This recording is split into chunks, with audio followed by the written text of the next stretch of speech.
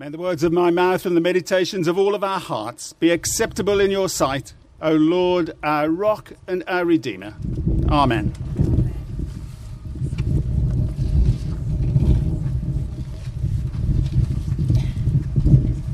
One day, a famous scientist was absorbed at home reading a book.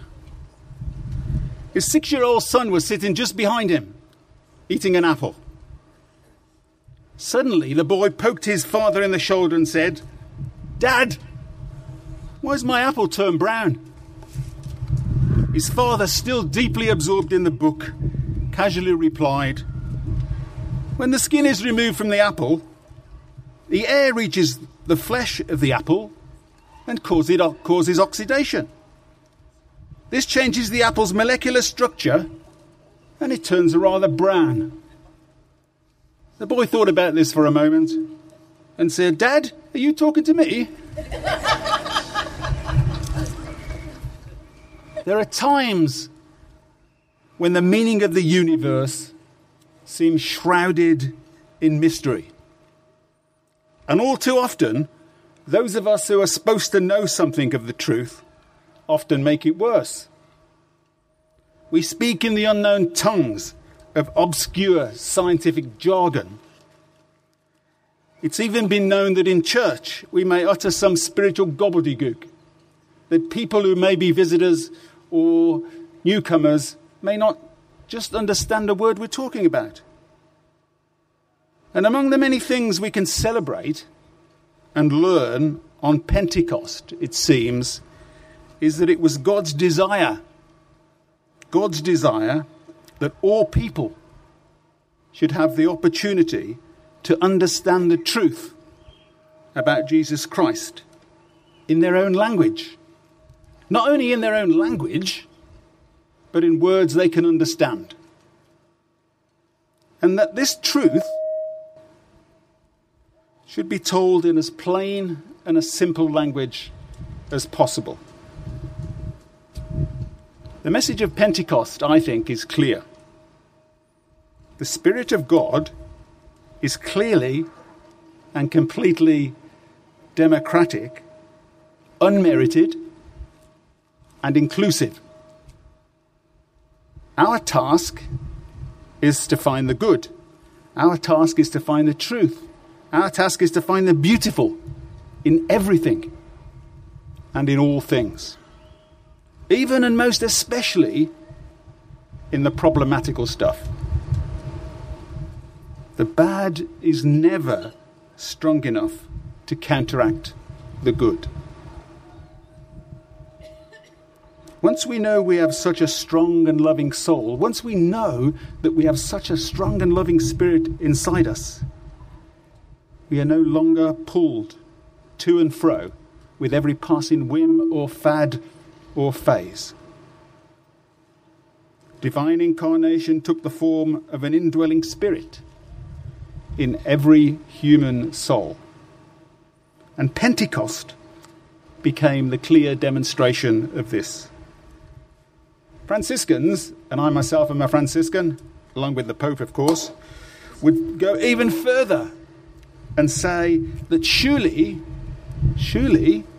all creatures, including your dog there, in some rudimentary way, have this infilling of the Spirit.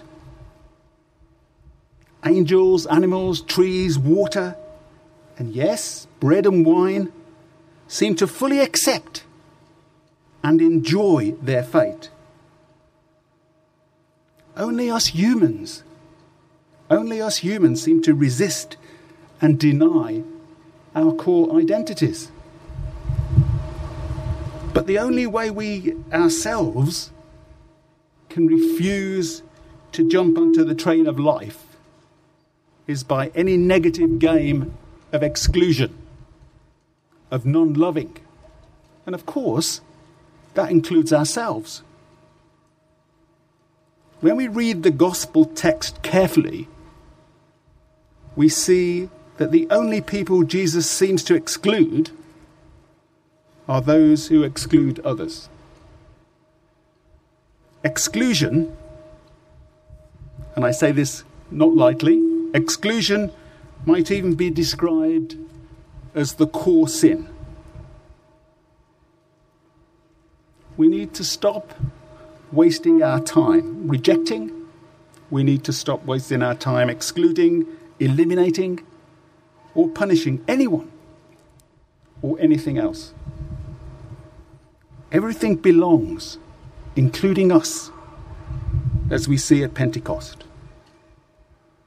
No matter what your language is, no matter what your race is, no matter what your status is, no matter what your gender is, no matter what your sexuality is, no matter where your place is in the food chain of humanity, it is God's desire that everyone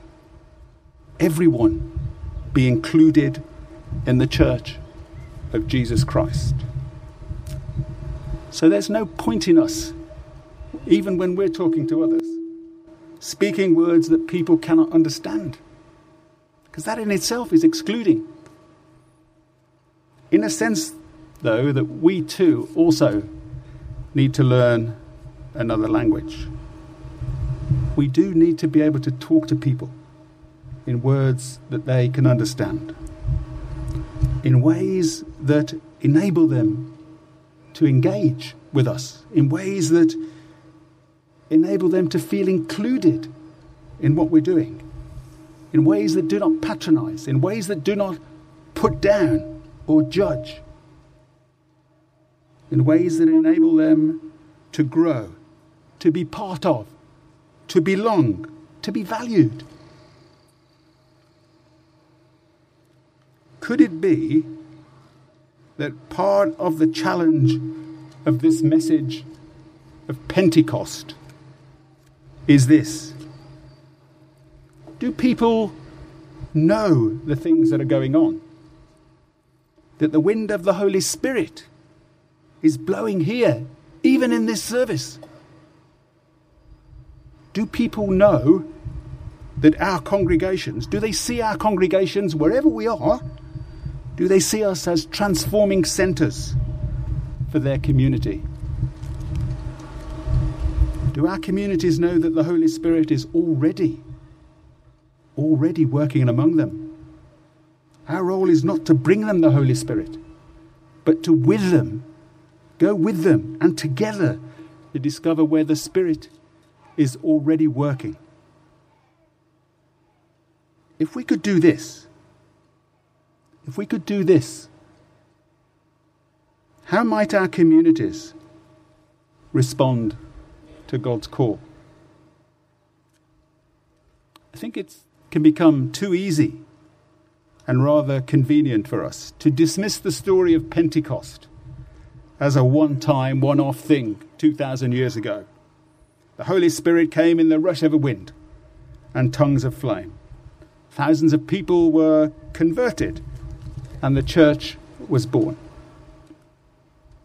The book of Acts is a strong testimony to the filling of the Holy Spirit as an ongoing gift. We know that we need the power of the Spirit. We know that nothing can change this world except a power greater than anything that the world contains. And the thing is, the church, you and me, wherever we are as the church community, need to constantly present opportunities for the Spirit to break through, to be made evident, wherever we are, wherever we operate, to give opportunities for the Spirit to engage in our communities and where we are. Otherwise, if we can't do that, our voice will be just lost in the noise of the world. Pentecost challenges us. Pentecost even dares us to live in the promise that Christ is always present, that Christ is always alive and at work in the world. And what we need to do is to work with him, to share with him, and to share with others. Amen.